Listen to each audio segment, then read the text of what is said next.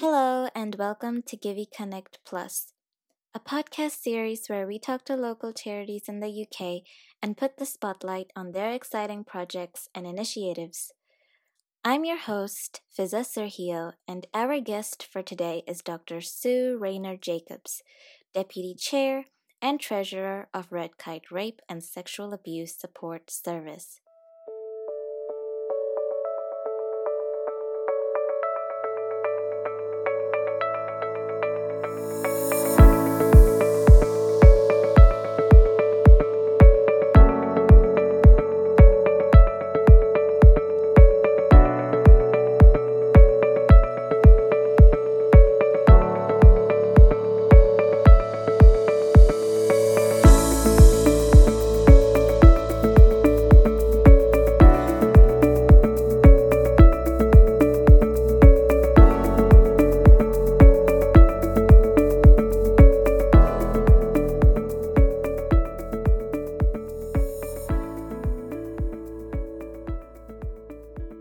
Recover, thrive, and live well.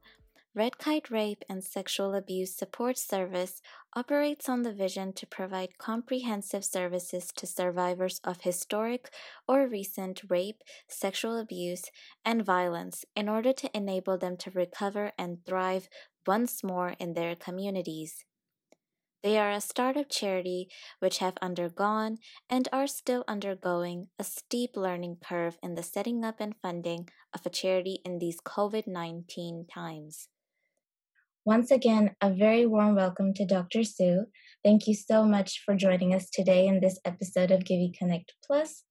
Can I please ask you to start us off by introducing yourself, the work that you do, and also some of the various Red Kite projects that you have been involved in the recent past? Hello, Fiza, and hello, everybody. Yes, my name is Dr. Sue Rayner Jacobs. I am the Deputy Chair and the Treasurer of Red Kite, which is a brand new charity. We started by registering our charity in October 2019, but when March 2020 hit, we downed tools for 5 months, and we only really started up again in the summer of 2020 when we decided to go ahead because the rumours were that there were a lot of rape victims out there and that they needed our support. So we basically started the charity from scratch in the summer of 2020, and we put ahead of us a target to open our helplines on December the 14th, 2020. That was a very short amount of time to do a very large amount of work. And during that time, obviously, we were in startup mode. We needed to get all our governance in place. We needed to recruit some people to help us, including trustees. We recruited a volunteer coordinator, and she's our only employee. And we set about writing all our own training materials and also writing all our own governance as well. And at the same time, we had to advertise and we had to gain support for, in terms of meeting our costs for all the investments we needed in our slightly changed way of operating, because we originally wanted to be a centre and operate out of an actual office, and we had to change that with lockdown and become a virtual service. So the first target was opening the helpline, which was a virtual service, obviously, and we did meet that target on December the 14th, 2020. We opened up our helpline and we managed to get some media attention in place as well. Excellent. Sounds like there's quite a lot of stuff going on with your organization. It's good to hear that, and thank you so much for sharing that with us. So just now you touched on quite a few things that you've been recently involved in. So let's just dive into those services in a bit more detail. And I was going through your official website and I noticed not only was there a helpline service, which was officially originally planned to be like a face-to-face service, but there's also a therapy service in place for the victims. Could you just elaborate on these services a bit further and explain to us how they work? Yes, well, it's fourfold really, because of course, when somebody calls into our helpline, first and foremost, we need to be great listeners. We're there to listen, and listening is the first step to healing. These people feel invisible. they've had all control taken away from them. Their personal space has been invaded. Their wishes have been completely ignored, and they have been raped or sexually abused against their consent. So listening to them, telling them that we hear them and that we understand what they've been through is the most important point and the first step to take in their recovery to healing. If they panic or have anxiety attacks, we can do grounding techniques with them. There are certain breathing exercises. You might have heard of box breathing, and just simple breathing in and out, holding for 4, letting out for 4, keeping yourself grounded on the floor, looking about you, touching, listening, feeling, seeing, tasting even. Just grounding yourself in your here and now. Those are really good calming exercises. There's also tapping exercises, EFT for short, where you can ground yourself and where your nerve points can actually be satiated and calmed by just a gentle tapping. And you start off by doing a kind of karate fist tap, and you put your mantra into that touching of the very bottom of the palm. And you say, I am worth it. I do deserve this healing. I do need to get better. And then as you tap around the various points of your body, especially around the heart area, that's a very particularly important point, you can repeat that mantra. And eventually you might find points where it can be very, very healing. I mean, our chair did it after her husband had died, and she found that the backs of her knees and thighs were actually quite receptive to tapping. So we do those kinds of grounding techniques, and those are to prevent panic attacks and anxiety sessions. You can take those with you anywhere. If you're going to have a panic attack in public, which can be very embarrassing, you can stop and do the breathing exercises and calm yourself down. We do referrals for other services, signposting. For instance, if someone's got an alcohol problem, we can refer them to signposting referral agencies for alcohol or drug, for instance, or any other kinds of disorders. What is important to realise is that you cannot go ahead and receive therapy for rape or sexual abuse until you've freed yourself up from the kind of mind-numbing addictions. It numbs you to any kind of therapy, and so you need to get your alcohol or drug addiction sorted out before you can then go on to therapy for other mental or emotional disorders.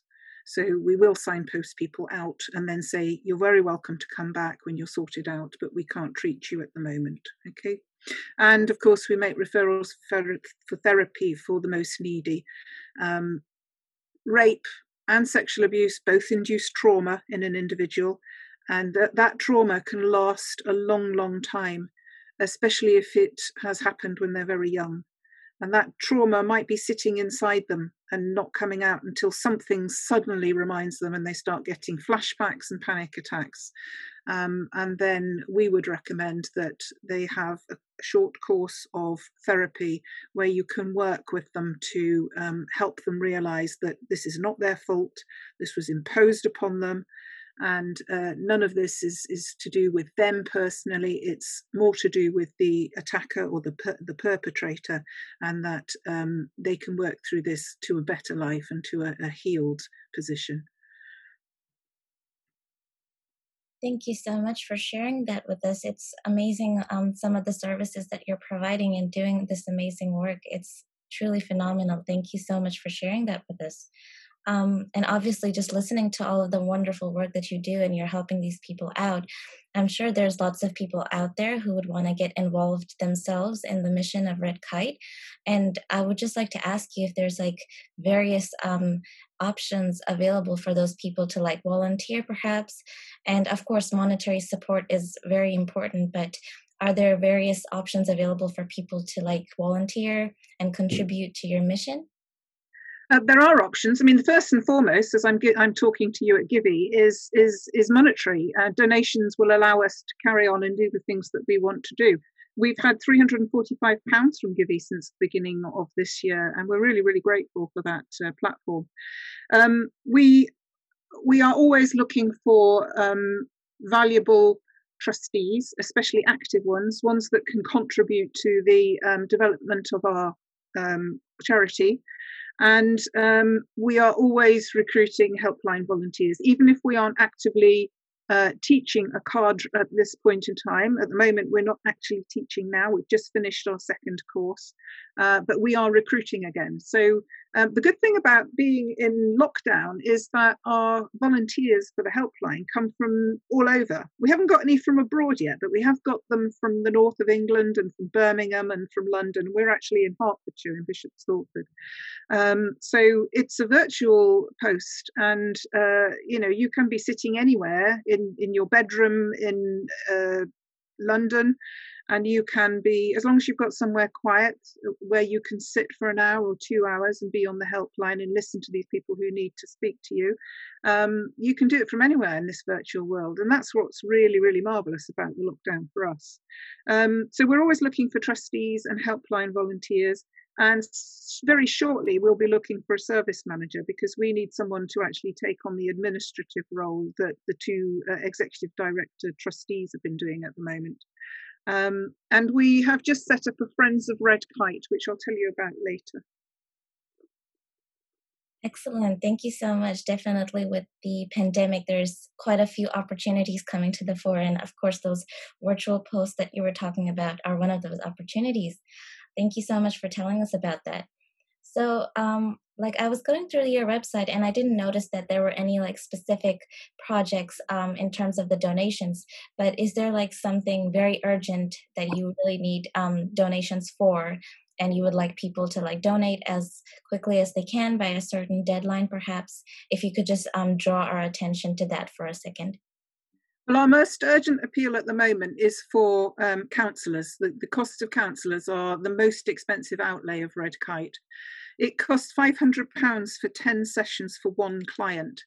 And we would like to be able to offer as many clients as possible the course of therapy. So the reason ours are expensive compared to, say, some other rape support services is because we don't employ our own counsellors. We contract with professional counsellors. They're all BACP qualified, and they all act as independent counsellors. But they're local to us within the Eastern Hertfordshire region, and we will contract with them to provide an assessment and then a series of 10 sessions with each client, as many as they need, basically. We can't offer more than 10 because we don't have national funding like the NHS does. So, and the NHS and the SARC centres, the Sexual Assault Referral Centres, they only offer 12. So we're not too short.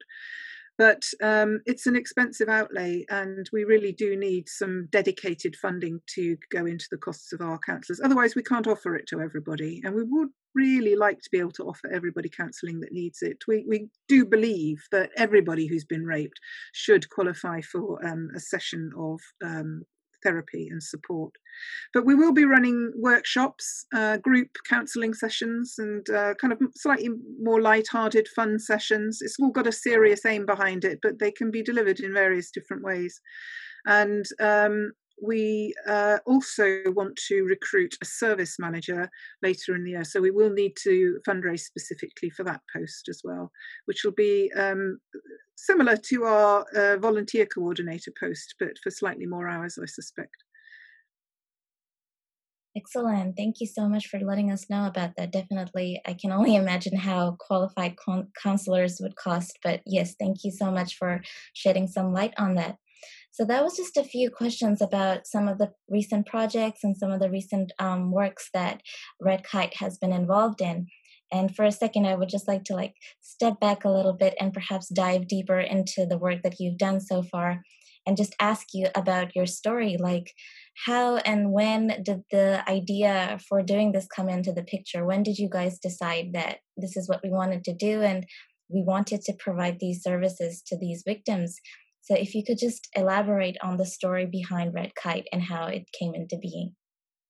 Well, it was first set up by 3 individual women, and we all kind of came to it separately. The other 2 were survivors, and I had been working in the Ministry of Justice in London, where I was responsible for the rape support funding for the whole of the nation, England and Wales. And I'd been working very closely with Rape Crisis England and Wales and the Survivors Trust, and these are the 2 umbrella organisations in England for rape support. And I noticed, I was looking at the geographical map just before our last commissioning run, and I noticed that there was a geographical gap in Eastern Hertfordshire. And as I live in Eastern Hertfordshire, that kind of stuck in my throat a little bit. So I kind of carried this idea with me, and I retired in 2016. And I was kind of thinking I must find somebody else to start this up, because the Ministry of Justice funds these organisations, but it doesn't actually start them up. It needs the people on the ground to come together with the ideas and start the charity up. So I knew that that was what was needed.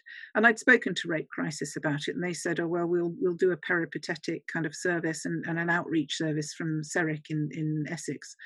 But that didn't really happen as far as I was concerned. They didn't come into Eastern Hertfordshire. So I just by chance happened to meet the mayor of Bishop Stortford, and she herself is a survivor.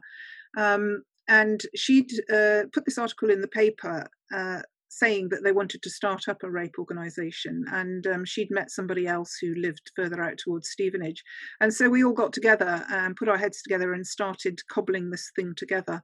But as I said earlier, it didn't really come together until July, August of this year, by which time the one from Stevenage had left the organisation. So we found somebody else who's now our chair, who had 43 years experience in the mental health sector of the NHS, and she'd run the local mental health service in Stortford. So she has some brilliant experience, and combining with her dynamism and passion for the organisation has really kind of launched us into the stratosphere. Whoops, and she's phoning me now, and I do apologise. She must be psychic. So yeah, and then when our former chair resigned, we managed to kind of get it going, and we were going at such a speed, really, really dynamically fast. And just, I think our given passions and our given energies, and the combination of that and lockdown, enabled us to do a lot in quite a short time. So it was really useful. Excellent. It sounds certainly like a really major journey from coming together with the three women and this whole organization like setting off finally. So of course, it's not been too long since the organization started, but if you could like point out to us some of the challenges and like the setbacks that you faced up until this point. Yeah, well, had too many, actually. I mean, the first setback was obviously the first lockdown beginning in March 2020, and we did shut down to tools for 5 months, which was quite nice because it had been quite intense up until then, and it was almost a relief to down tools at that stage. And then we started up again even before lockdown had finished. And started up virtually. The resignation of our former chair was a bit of a blow because she had a lot of experience in fundraising, but that's okay because actually we've gone on to raise a lot more funds since, so that's okay. We've gotten over that. Funding decisions that don't go our way, they're always a bit of a thump in the stomach. We did have one that was quite important that we were hoping to get, and it didn't come our way. So I felt that personally is a little bit of a blow because I do most of the fundraising now. You put a lot of work into fundraising. These applications that funders send out, you've got to do them each one individually. You can't copy and paste as a main document. You have to work at individual sections, and sometimes you have to follow word counts, and it's a lot of work. It takes a long time to do it, and we've just done a really significant one that's almost drained the blood out of our bodies. It was quite demanding, and I'm not allowed to say which one it is yet now because we're in Purda at the moment in Britain, so and it's a government funded one, so I can't say who it is, but we're very relieved to say that we did get it, and so all that hard work was worth it. But yes, I think it was really difficult getting our helpline open and advertised, particularly the advertising during lockdown, because of course the footfall is really reduced, and we had to try and think very imaginatively about how to advertise the service when we couldn't go out and give out leaflets or put stickers on doors and that kind of thing. So that was difficult, but we're okay. We're doing fine. We've got it open and got it running, and we've got our first cadre of helpline workers on the line. So yeah, we're really pleased. Definitely sounds like there's been so many setbacks and challenges with setting up this organization, and of course, you must have like learned many crucial lessons as well at like through this journey. And there's so many people in the same kind of boat as you during this time. And if perhaps you could tell them a tip or an advice to those who are in a similar position as you, what would be some of those tips and advices? Well, there are several things actually that I think we've learned which are of significant value. One is get yourself registered as a charity and be very careful about choosing what kind of charity you are. I found it an absolute advantage being a CIO charity, having a constitution as our ruling document. And you need a minimum of trustees on board as well. Having trustees who are passionate about your aims is very important. And getting all your governance in place, also really important, especially for fundraising, because your funders are going to need to see your safeguarding policies and your financial strategies. You need a budget in place, and if you can get a 3-year budget in place, which is very difficult for a startup organization, but if you can, then it really does help. It gives you a vision. One of the other things that we've done, which has helped tremendously, and which was on the advice of one of our funders, was to make referral pathways with other organisations in the locality who are offering advice to the general public. And they're nearly all charities and they're nearly all free services. But there are a couple of platforms locally in our catchment area which are referral platforms. One's called Frontline and the other is called Healthy Hub East Herts. And there's an Uxbridge one and there's ones in different regions around the catchment. And they are amazing because not only can you share tips, but they can refer on their clients. So if they come across a client, for instance, who is seeking money advice, and then they discover that they're also a rape victim, then they can refer them on to us. So those, I think, are probably the most important tips that I would pass on. But you wanted a quote that resonates with me. Well, I've had one which I've carried all the way through my university years and my work life, because it doesn't matter how kind of privileged you are in life, and I'm white privileged, you come across times and people who manage to oppress you or put you down or try and get one over on you. And my motto has always been a beautiful Arabic one, which is, I will read it to you: اتقوا دعوة المظلوم فإنه ليس بينها وبين السماء حجاب.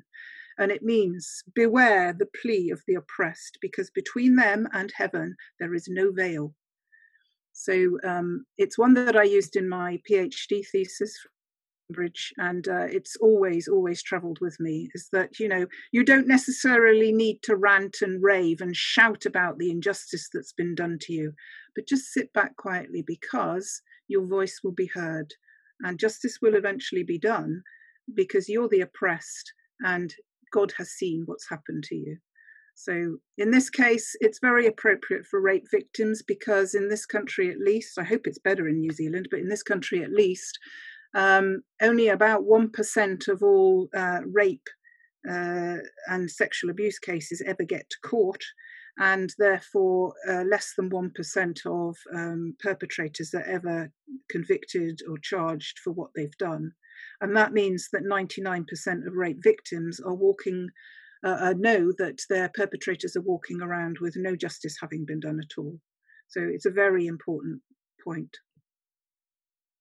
Thank you so much. Some of the stuff that you said is absolutely beautiful, and thank you so much for sharing that with us. Definitely, some of the tips and the advices that you shared with us, those are like the little intricate details that lots of people tend to overlook, but you described their importance, and thank you so much for doing that. And before we conclude and move on to the conclusion of this podcast series, I'd just like to ask you about what's next for Red Kite in terms of some of your short-term goals that you hope to accomplish in the near future, and if you could just tell us about that.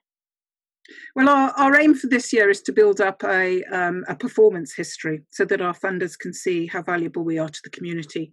And we do that by using Charity Log 1, where we log all the calls, and we can do an anonymised kind of feedback to funders and to ourselves, just to make sure that we're making a difference in society, that what we're doing is good and beneficial to our callers, and also that we've got the callers coming in and we're helping them. The thing that we've just launched recently is Friends of Red Kite, which I referred to earlier, and that is basically to get the advertising out there. So we've appointed 2 people to lead on this. They're new people that we've brought in, and it's for doing things like representing Red Kite at events, at fairs, at fetes, because we're just about to open up. Tomorrow is the first opening of the door out of lockdown for the UK. 12th of April is the most significant date, and we're kind of nearly on that. And as soon as the doors are open, we will be going out into the communities and we'll be trying to advertise Red Kite so that when that lockdown finishes and our victims are more able to come and make those phone calls, then they'll be aware of our existence. We're not a member of Rape Crisis England and Wales yet, because we have to go through the very rigorous standard assessment. We will be trying to do that, so that's on the horizon. We'll also be applying for national funding, which is the scheme that I used to run when I was in government. We are going to be issuing some merchandising, which is great fun. So we've just ordered some business cards, and we'll be doing lots of other merchandising.